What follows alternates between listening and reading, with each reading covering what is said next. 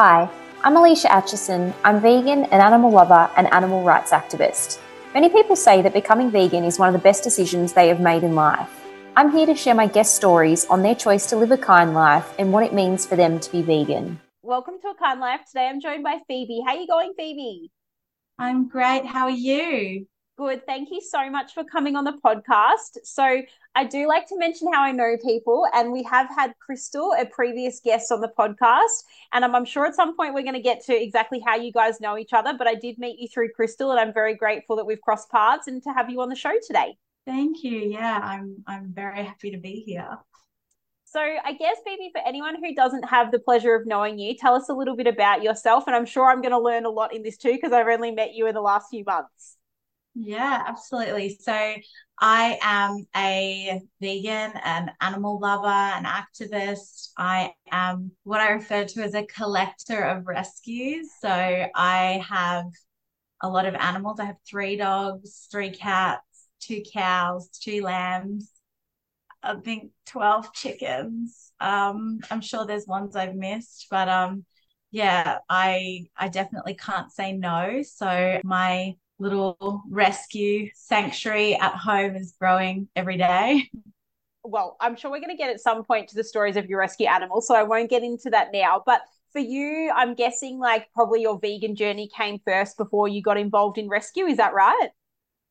Yeah, so I guess my story is probably a little bit unique in the sense that when I was, I guess, 3 or 4, I was raised in a single child, only parent environment, and my mum used to volunteer for Wires, which people who don't know is like a native rescue in predominantly in New South Wales. So they rescue all of the Australian natives from possums to birds to, everything in between.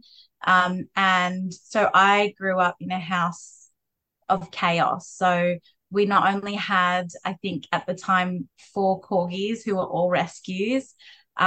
We also had like a box with, baby lorikeets in them that we had to feed every 4 hours, or possums in like, who were rehabilitating from dog attacks or being hit by cars. Like there was always a lot of animals in the house. And I guess growing up in that environment, I had huge empathy for animals. And I remember when I was probably 14 saying to my mum one day, like, I'm not eating meat anymore. I don't want to eat meat. And I remember the first thing she said, bless her heart, she's vegan now, but the first thing she said to me was, well, I'm not cooking you 2 dinners. Like I refuse. If you want to do that, that's fine. You need to find what's in the fridge. You need to cook it yourself. And I wish I could say that that lasted longer than it actually did, but it probably only lasted about 6 months. And then I kind of went back into it. And then a few years later, it's going to show my age and it's probably a bit embarrassing to admit, but I stumbled upon Freely the Banana Girl and that whole tribe of, I'm not sure if everyone's familiar with them, but they used to go to Thailand and have these like big vegan gatherings of like social media influencers, I guess. So it was like Bonnie Rebecca and I think High Carb Hannah. There was a whole bunch of them. And I got absolutely obsessed with, that whole lifestyle. And like from that, I went raw vegan from like eating meat again. And then did raw till 4 and eventually settled into just a very normal, basic vegan diet where I wasn't doing anything creative. And yeah, so it started from there. And then obviously my mum came onto the bandwagon as well because she realized how important it was. And through all of the rescue that we used to do through Wires, and then, we volunteered for the Writing for the Disabled and the Animal Welfare League. So we were always involved with animals. And I think, it just clicked for her as well that this is where we should be. We should be eating a vegan diet. We shouldn't be contributing to anything that hurts or harms animals because to us, they are like family. We grew up with so many of them. So yeah, I distinctly remember also having possums and joeys. I'm not sure if you know how joeys are raised, but they've got to replicate a pouch. So you've got to essentially have a pouch like pillowcase. We used to hang them on the back of doors. So we used to have them around as well.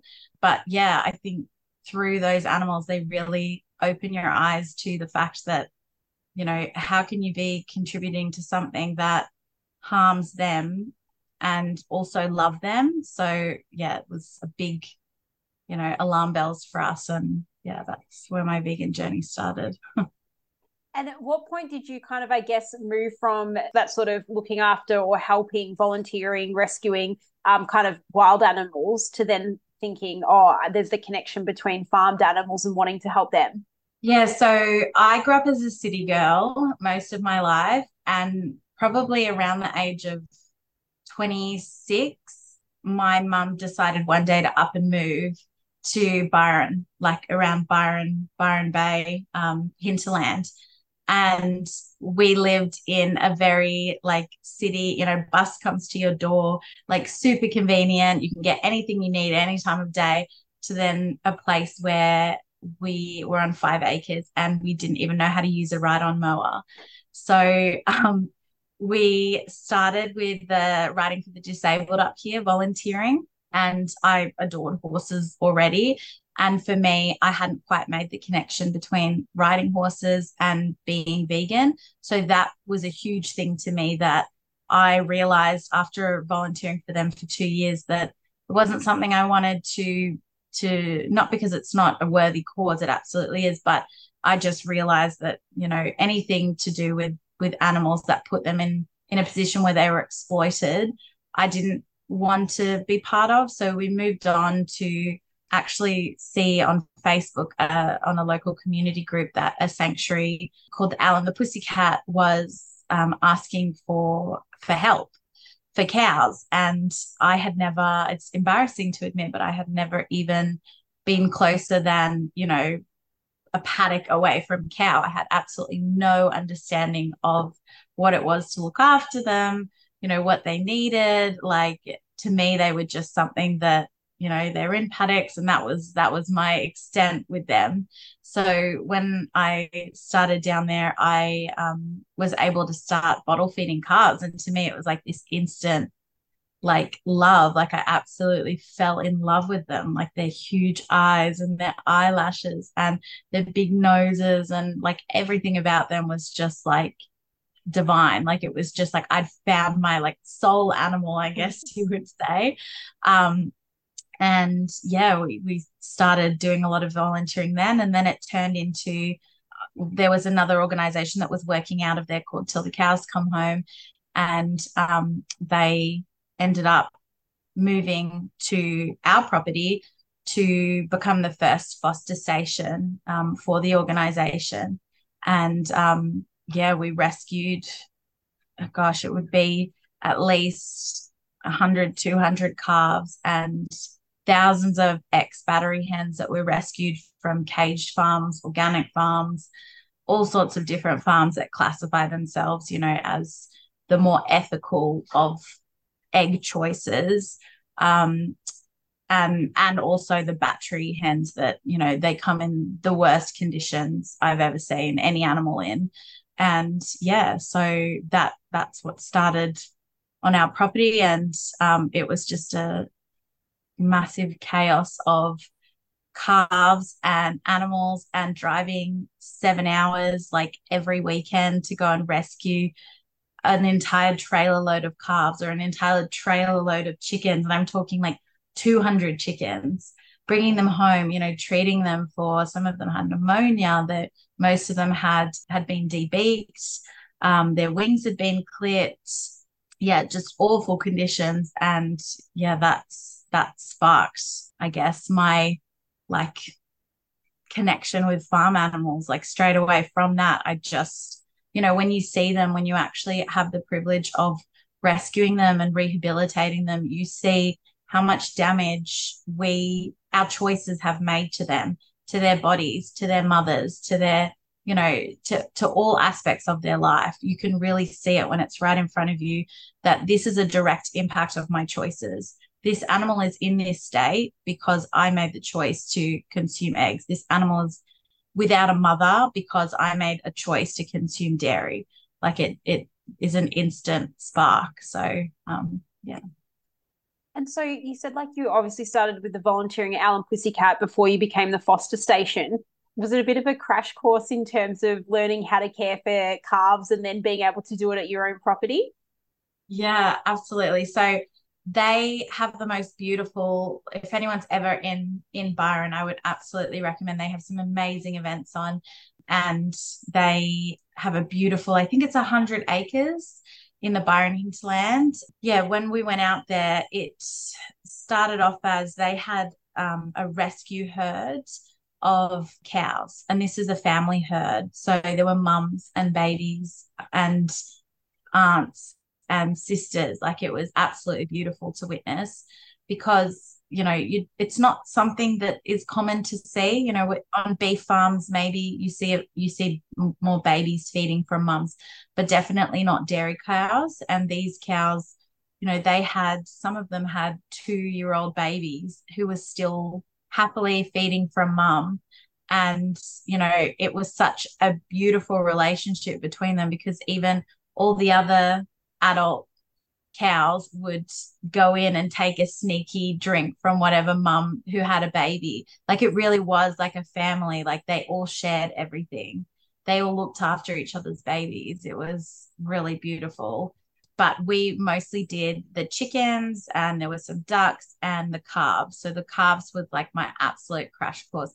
I had no idea anything to do with calves, like even bottle feeding. Like, it's embarrassing to admit now, but when you hold their bottle, I would go up and hold it so it was like this, and it'd be like, well, someone would say, Phoebe, you can't hold it like that. Like, it needs to be tilted. Like, they can't drink the milk of it. Like, I had no idea. I had absolutely no clue what to do.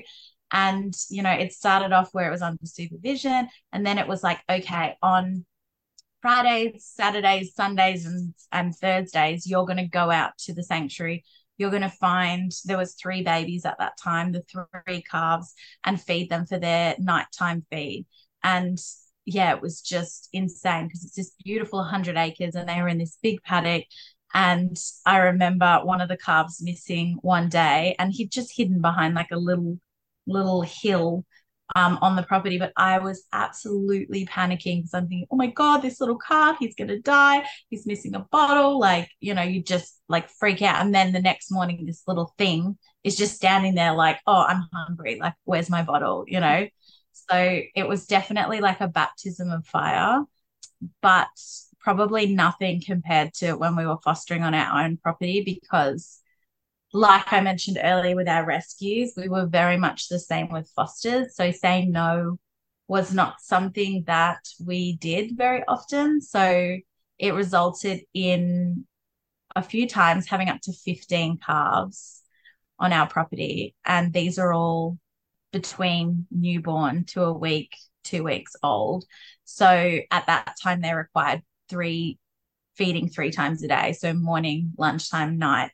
And then also, like, if they needed medication, or probably too much information for most listeners, but if they needed their bottoms cleaning, like everything. So it was absolutely insane, because we'd have to do it in like 3 calves at a time, because otherwise they would fight. Like, they would literally bunt each other's heads off the teats and bunt you if you weren't looking, or you bent over and you weren't paying attention. But it was such a rewarding role. Like, everything I did that was connected to the animals was incredibly rewarding, because they have so much to give. Like, I can't explain it. It's something that, I hope everyone has an opportunity to experience. It's very similar to dogs. So, most people can relate to that. You've rescued a dog from, the RSPCA or a local pound, or on Facebook. Like, there's, multitude of ways that you might have rescued. But you see this animal transform from something that was once hesitant or skittish or nervous, to then this animal that like wants your attention, that thrives off your affection, that has so much intelligence. And it's not something that people really consider when they think of cows, but it's, when you actually see it, it really just, it clicks in your mind and you go like, okay, yes, these animals can grow up to 1,000 kilos, but they also have a very similar mentality to a dog, to a cat, to, you know, any rescue. Like there is this huge appreciation that they show through, you know, your rehabilitation with them. And it is the gift that they give you for all the energy and love that you give to them. It's so special. Yeah. I think, and like you said, you know, we haven't all been lucky enough to be around cows or calves. And so when you do have that opportunity, yeah, you really get to know their individual personalities and like all these things you were saying that we would never have known about, like how to feed them or how to do certain things. So it is, yeah. And at what point, I guess, did you kind of then, yeah, move on from that kind of fostering role and then looking into being able to do something a little bit different and have, I suppose you could say, like your own organization? Tell us about that. Yeah, so I started as like a full-time volunteer for Till the Cows Come Home, and that actually developed into a role within the organization, which was an animal rescue coordinator and foster care coordinator. So I looked after all of the foster carers around Australia and coordinated all the rescues. So I reached out to the farms and organized, you know, someone to go and collect the calves that they didn't want, or that, you know, they'd reached out to us to say that they needed us to collect, or you know, that there was a whole different multitude of ways where calves came to us. And so I would get them into care and then support the carer through. So helping them with what to do when there's a sick calf, you know, being there for them when unfortunately if any of their rescues had to be put down. So it was such an incredible role. And I think I hadn't realized, because growing up, you know, being vegan and having a community of people who really cared about animals wasn't something that was familiar to me apart from my mum, but we definitely felt like outsiders. You know, my dad, bless his heart, he tries, but you know, he calls us vegans. Like he can't even get the word right. So there is a level there where, you know, being involved in that community of people who will drop everything to go, just like me, drive 7 hours to go and pick up a calf or a chicken or a goat or a lamb, like that, to me, it was, I absolutely loved being in that environment. And the foster carers were such incredible people. Like, talk about huge hearts. Like, honestly, they would do anything to help animals. They'd stay up through the night. They'd do, you know, whatever it took to get this animal to a point where they were healthy enough to then be able to be rehomed into a loving home. So that to me was like my special place. I found so much magic in that role. And that's when I met Crystal, who actually had come on as a foster carer and was the only foster carer in Tasmania, poor thing. So she was down there, you know, rescuing from dairy farms. And after a while, she moved on and she started an organization called Companion Cows, which I followed her not long after she started it, and absolutely fell in love with the idea. So it essentially was an organization that was dedicated exclusively to cows. So Till the Cows Come Home was a rescue organization, but it was dedicated to all farm animals. So as much as calves were rescued, there were also, you know, goats and lambs and chickens. And to me, that special bond was always with cows. So it was like a heart choice, you know, to be in a place where I could live cows all day, every day. So yeah, I followed her over and I became a co-founder with her. So we do it together, her from Tassie, me from New South Wales. And, you know, we've been friends for, must be nearly 3 years now. And because we live on like nearly opposite sides of Australia, we've never met. So we've been through so many emotionally, you know, driven moments where we're crying on the phone because a calf has passed away, or, you know, we need support from each other, to then running an organization, a not-for-profit organization, you know, completely opposite ends of the world or of Australia. So yeah, Companion Cows was entirely a heart project, and we wanted to focus on the calves' stories because they have so much to share with us. They have so much to tell, from the minute that they're rescued, their story is important. And we hope that it raises awareness for people who maybe don't understand the dairy industry, because it is a hard industry to understand. There's a lot of smoke and mirrors. There's a lot of things that I guess aren't blatantly obvious to people. And, to this day, I still have people saying, "Oh, I had no idea that cows had to be pregnant to give us milk. Like, I just thought that they just gave us milk."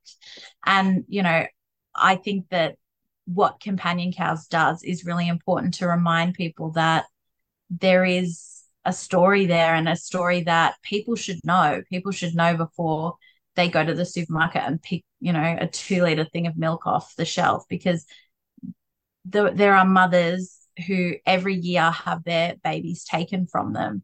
There are mothers who don't even get the opportunity to feed their babies. And I know a lot of human mothers could, connect with that story and feel that the heartstrings break, even thinking about that with your own baby. And I understand that people don't necessarily have the appreciation for cows that I do. But, when you think about it, there is so much that relates us to cows. We have a 9-month gestation. They have a 9 months gestation. They also go through hours of painful labor, mostly, if ever, with any pain relief. The only difference is that they get minutes or hours with their calf before they're taken away.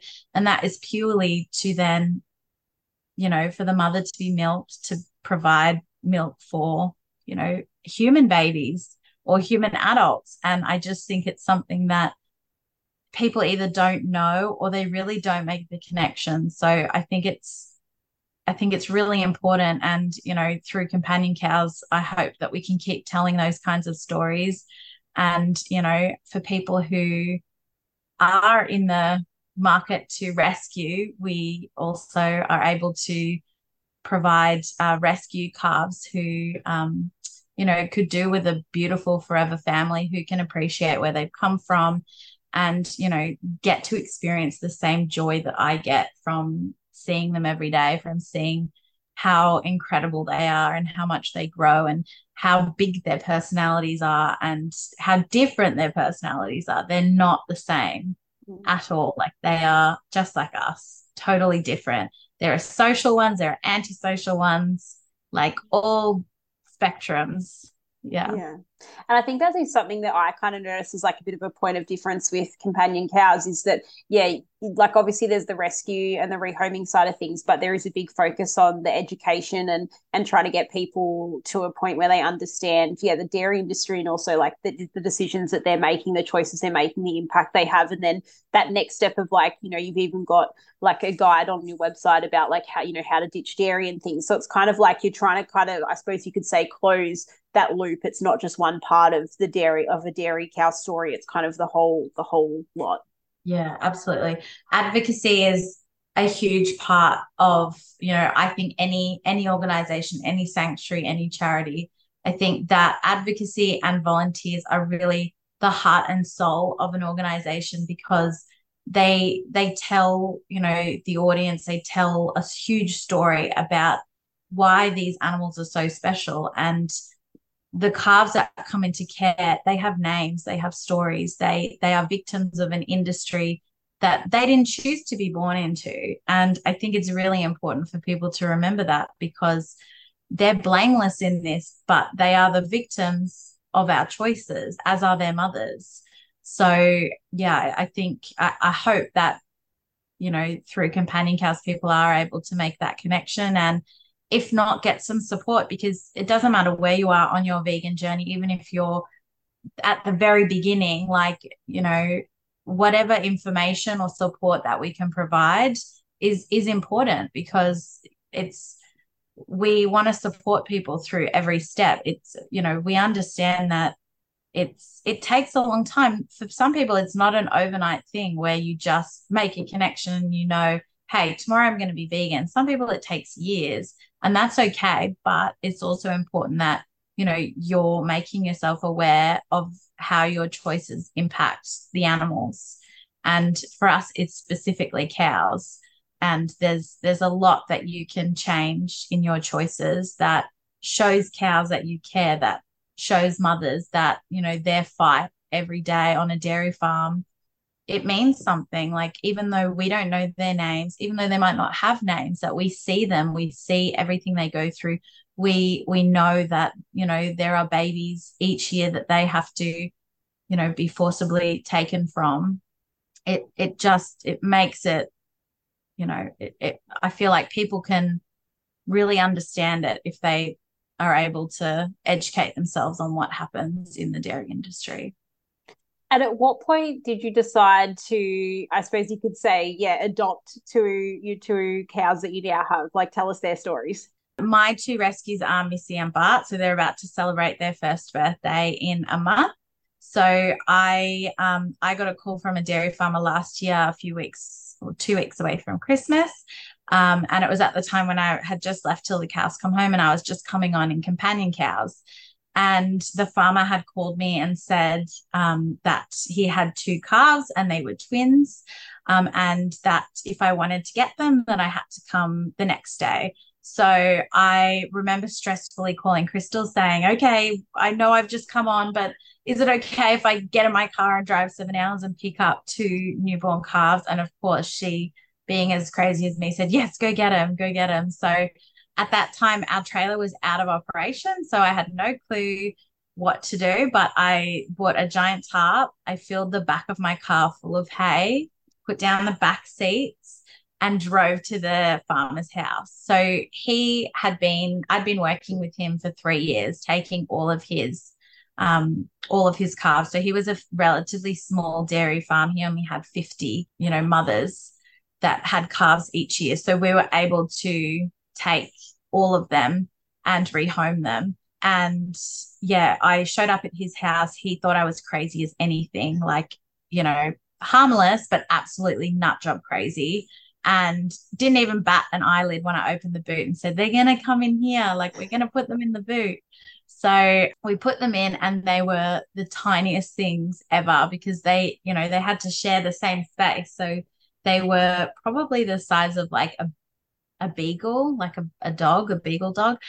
And they were so, so cute. Like, Missy had a beautiful love heart on her forehead, and they're just like, if anyone's ever met Jerseys, you just know it's all about the eyelashes, these giant eyelashes. They are so like, oh, they're so cute.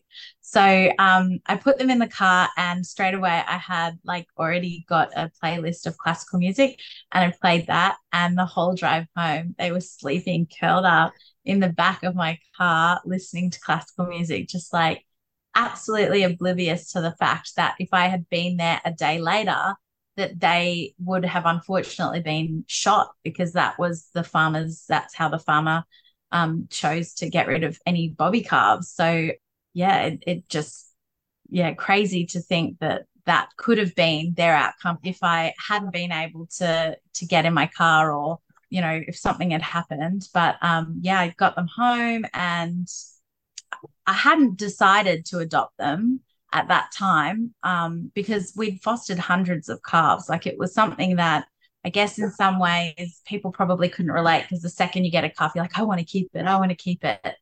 But we had desensitized ourselves from that, because we were on a smaller acreage, not really suitable for cows.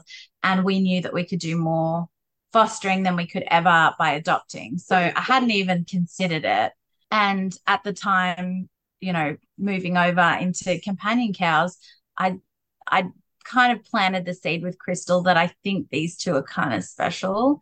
And she was a really bad influence. So straight away she was like, keep them, keep them, keep them. So after persuading my mum into it, we decided to keep them. And it was probably very lucky that it was 2 weeks before Christmas, because it's not an ideal time to rehome. People are spending money on presents and, food. And So yeah, we unfortunately had to keep them. But they did come with, a few challenges. Being twins, it's quite rare for cows. Unlike, lambs and goats and sheep, they have multiples quite frequently. Twins is quite rare. Triplets is even more rare. And it's very, very rare for both twins and mum to survive. So when we got Missy home, the female, she unfortunately had issues that required surgery. So because she's a female twin, she is classified as a waste product of the industry because she is infertile. So any female twin, mostly when they are a male female twin, but a lot of farmers, just as a rule of thumb, even if they're female twins, they will not keep them in their stock because there is a like 97% chance that they will be infertile. So they're known as free mums. So she unfortunately had some pretty major reproductive issues. So I think it was about 2 days before Christmas, we had to race her down to the vet, and she had to have surgery literally on the front lawn of the practice, because this is, it's probably pretty uncommon for vets to take in calves. Like it's an environment where it's not really suitable, with dogs in the waiting room and cats and chickens and, all sorts of things, guinea pigs. So yeah, thankfully they were able to correct it, and she is fine. But yeah, they're now nearly 1, and I still love them to bits. They definitely have their moments. So they're at that teenage stage where they are a bit mean sometimes, but I still love them. They have very unique personalities. So Missy is like the biggest smoocher you can imagine. She is so gentle, and she's actually the biggest twin. So Bart was smaller. So he's significantly smaller than her, but he's still the boss. He's the bully. So she's always trying to sneak in moments where she can, lay her head in my hands and get a chin scratch. And, in the paddock, she'll just like completely doze off while you're just brushing her. Whereas he hasn't found that nice, settled stage yet. I know he will, but he hasn't found it yet. So he's actually quite he's quite mean at the moment. We've learned that horns are really fun, and horns make me move very fast. So it's not a behavior that I'm encouraging, but right now it's his stage. All cows go through it, like between, when they're 1, 2, even up to 3 years old, they're growing just like people, just like dogs and cats. Like they're growing their horns, they're getting bigger. They don't understand that them being bigger is actually, they're getting bigger than me. So they swing their head around without much thought of, what's going on, where their horns are. Well, they'll just throw their head in your lap, and their head, already weighs probably like 20, 30 kilos. So it's like, oh, so yeah, I guess they were my heart calves, because they were so lucky. Like out of all the other hundreds that we'd rescued, they just, they were so incredible. Their story was so incredible, and their bond is just like, I honestly, I don't think I can capture it. It is so beautiful. Like I constantly catch them licking, cleaning each other. If they ever can't see each other straight away, it's this low, like moo, call out, bellow to find where the other one is. They won't go to bed without each other. They won't come back up to the house paddock without each other. Where there's one, there's always the other. So I feel incredibly fortunate to be able to, witness that bond, because it's a bond that is so, bonds in dairy calves is not something that is common. They're almost always broken, whether it be mothers, or twins. It doesn't matter if they're special or if they're rare. I've witnessed through rescue. I didn't personally foster them, but through Till the Cows Come Home triplets, which is something that is almost impossible. And it didn't take any thought for that farmer to say, yeah, come pick them up by tomorrow, or they're going on the truck. You know, they don't see that as special. They see that as, okay, well, 3 mouths that I don't want to feed that are going to go on the truck. So, yeah, I felt compelled to keep Missy and Bart forever together. And also, as much as there might be the perfect adopter, I just couldn't trust that someone was going to keep them together forever, and they wouldn't, face that teenage stage and be like, oh, I don't know if I want cows anymore. So, yeah, they've got the next 20, 25 years, however long they live with us. And they've even forced us to move to greener pastures because it's not good enough for 2 very spoiled Jerseys. They need more land and more space. And yeah, so. And that was something I was going to ask you, like about the challenges, whether it be, raising your own cows or whether it be like as part of the organization. I'm thinking some of those challenges are, like keeping up the feed and like the size of like paddocks and things. They're not sort of small animals, obviously. So there's kind of some complexities involved with that. Yeah, absolutely. I guess personally, it's been quite an adjustment because I have been so accustomed to calves. So it's like for me, I just straight away I know how to react, whether they're sick, I can, tell what's going on.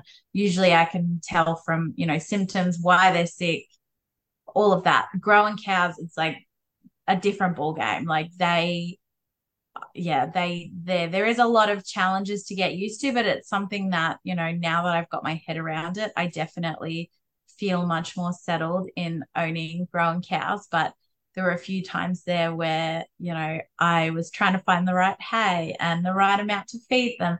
And there aren't a lot of resources out there that support people who want to own cows as pets. It just doesn't exist. You can find how to fatten up a cow, but the end result is always to then get the best price at the market, which is, first of all, it doesn't keep the animal's health in mind. It's literally just to get the best price for that farmer.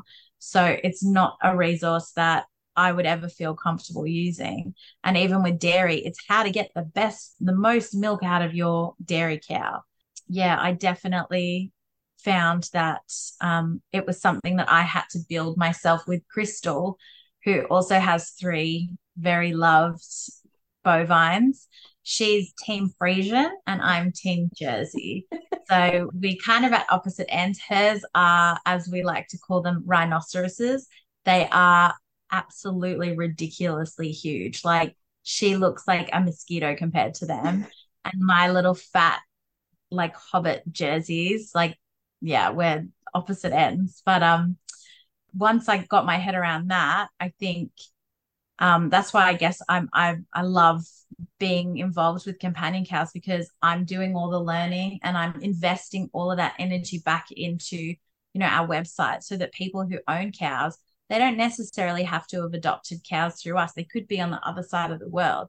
That there's a resource there that supports people to keep cows as pets, because once you've got your head around it, they're really low maintenance, easy animals. Like they want to be where you are. They're not actively looking for ways to get off your property and run away from you. Like they are incredibly social animals. So I think now we're looking, I feel like we've got over most of the hurdles, and Missy and Bart have both individually given me scares where I'm sobbing, thinking they're going to die.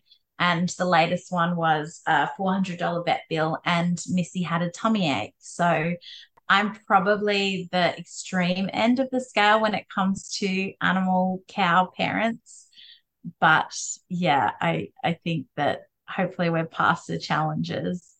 I guess with the charity in mind, there are a lot of challenges, but I guess they're challenges that, Crystal and I together are where we rely on each other so much to push through them and, find a solution. I guess the biggest challenge right now, which not many people would be aware of, is that in Australia, the cattle prices are really, really, really awful, like to the point where people are constantly giving away calves for free. It doesn't matter if they're beef calves, dairy calves, across the calls for help are everywhere at the moment, because there's no money. People don't want to keep them. They don't want to feed them. They don't want to invest time in them. And that's heartbreaking, because that's those times when there isn't money in the industry is when those calves have the hardest time. It's when people don't want to invest energy or money into them. There's no money, there's no gain for them, which is awful, because I would never look at an animal and say, how can I get the most money? But that is their mindset. How can we get the most money from this? And there's no incentive now. So therefore these calves, these animals are potentially going without necessary vet care or medication, because why would we waste money on an animal that doesn't need it? So, we're getting so many calls for help. And as a charity that, we do have foster stations all over Australia, but there is also a point when we can't take in anymore. And, there's a point when there's no adopters who want to take on calves. And that's something that we're definitely, learning along the way. And it's a challenge that we're trying to, I guess, find the best way to overcome, because, we need to, find a happy medium where we can find beautiful, loving homes for people who really, appreciate them for their story, not for what they can offer us, but simply just for existing as, companion cows and having the personalities to be, as I affectionately call them, lawn mowers, or like me, like where you're obsessed, which there aren't many people, but, there are a few. And yeah, so I guess that's probably the biggest challenge that we, try to do what we can to overcome. And we're consistently learning. I don't think there's ever going to be a time when we're not learning and growing from mistakes or from, step ups, but we will continue to do anything we can to spread awareness, to rescue, to rehabilitate, whatever we can, for calves, for their mothers, for their babies. It's really what we're driven by.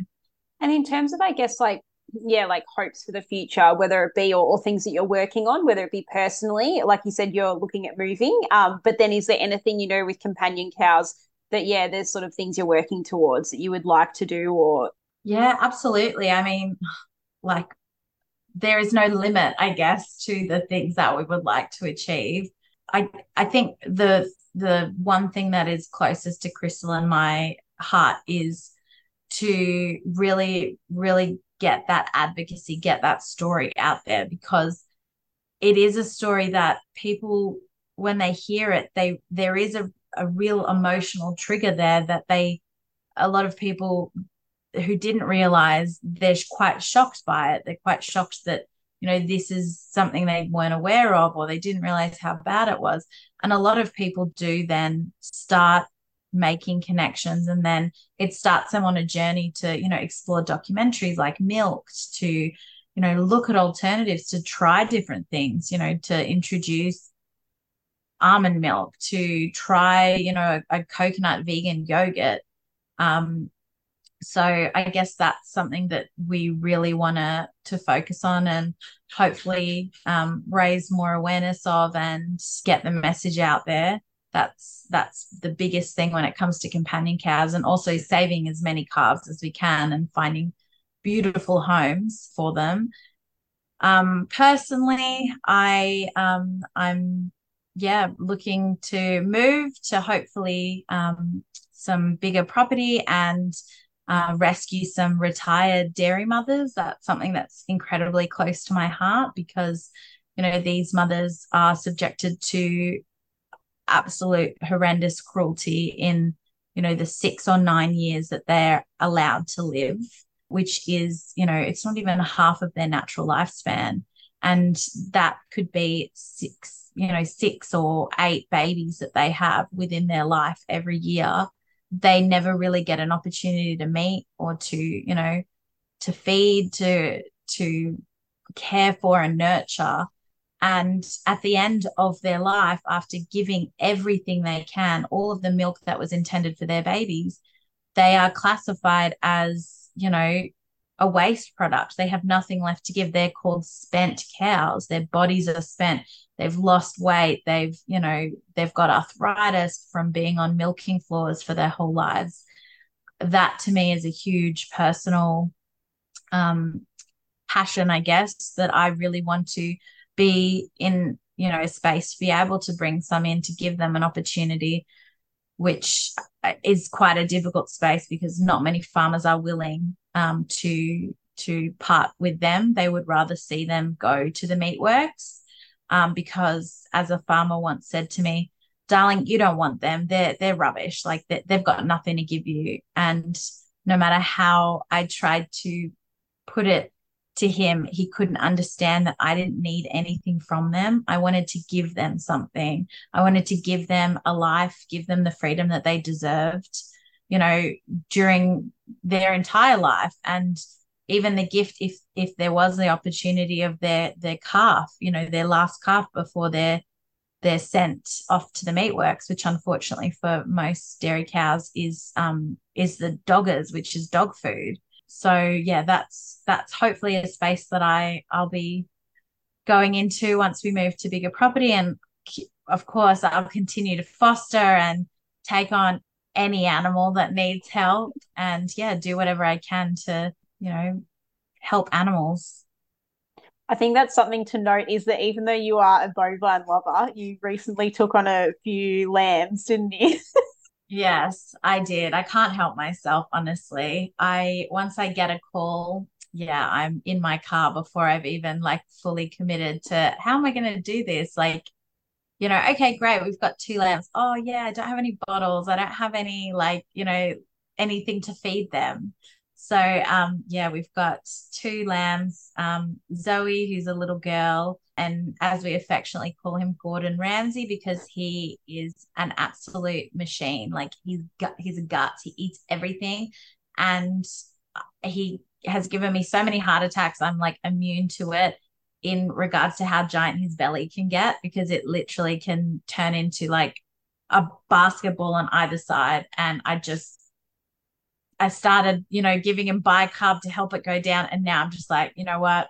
You'll be fine. And every morning he's at the gate waiting to be fed. So yeah, they're hopefully going to be, if they all live in Kumbaya, will be paddock companions for Missy and Bart. And yeah, once we move, they can, have a life where they just get to be very, very loved, fluffy sheep who get treats. And yeah, that's all I need them for. And so in terms of like if people want to be able to support you and companion cows, like what are some of the ways that people can do that? Yeah, so I guess, as much as donating is important, I would be even more thrilled, to see people, getting in there and engaging and reading the stories that we're sharing and making connections. And, hopefully it starts a conversation at the dinner table to say like, oh, I actually read something really important. I read a story about a calf who, was taken from a dairy farm, and, to be able to start a conversation that then maybe triggers some connections in people to realize that, these are essentially babies without mothers, and their mothers don't have the choice, that they don't have the opportunity to be rescued because they still have value to the farmers, and they won't part with them while they have value. Yeah, I hope that, people do make connections from our posts. But yeah, if you're able to share them, to like them, to engage in conversation, ask questions. I really hope as well that we've got a new resource. As you said earlier, it's a ebook, How to Ditch Dairy for Good. So it's something that Crystal and I, we literally went through and picked every kind of vegan alternative that we personally love. So the best ice creams, the best vegan cheeses, the best vegan milks, yogurts, as well as like incorporating the story of why it's so important to make the switch, and, the animals that you can directly impact by making the switch. So yeah, I hope that that there are some resources that people find informative and helpful, and yeah. And I really want to say it's a credit to you, Phoebe. Like, I'm sure that over the years you've had, you've seen a lot of suffering, and, I'm sure there's been times where you've felt sort of a lot of despair, but you seem to be still so positive and and really obviously trying to work to make a difference. So I guess, yeah, like how do you try and remain kind of positive and continue to push forward when sometimes things can just seem so overwhelming?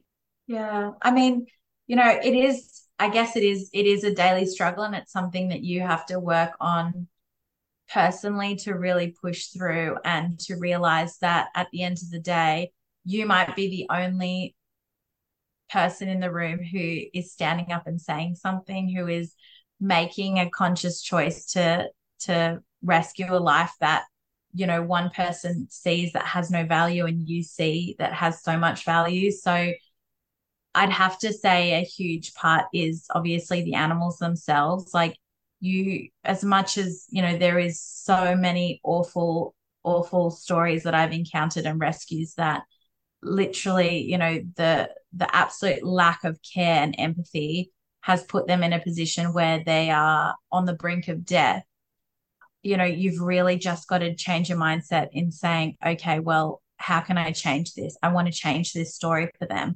I want them to have an opportunity at life. Or at the very least, if they do pass away, I'm acknowledging that they have a name. They're going to be, buried on my property. They're going to be remembered by me. It might not be, no one else might know them. No one else might have met them, but I will make sure that their story lives on through, the calves that do survive, the calves that do go on to live full lives, because, they're never forgotten, I guess. And that pushes me forward, because there isn't enough life to, there's not enough time in life to accomplish all the things that I want to do. And I guess I just have to keep moving forward for them, because they are my biggest inspiration and my biggest motivator to keep going forward.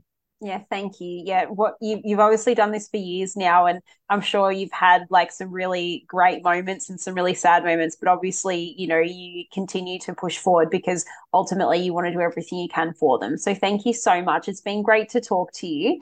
Is there anything that we might have missed that you did want to mention? Like, I don't want to miss anything. I know there's probably a lot to your story, but I don't think so. I think that's probably everything. I think you captured everything beautifully.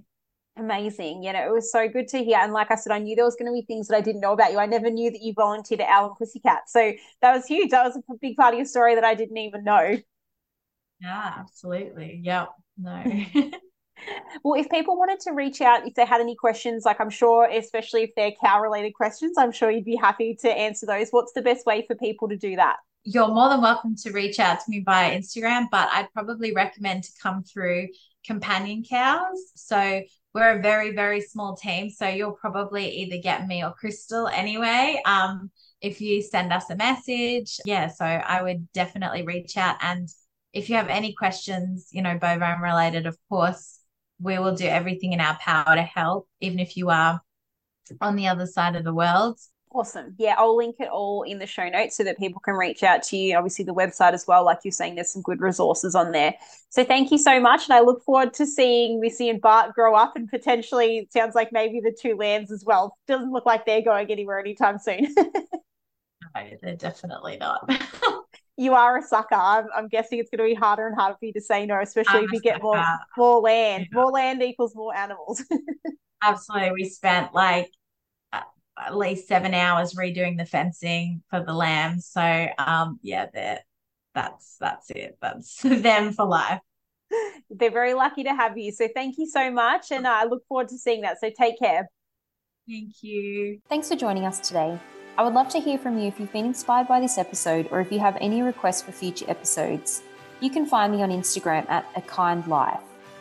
Remember, be kind to your body, kind to animals, and kind to our planet.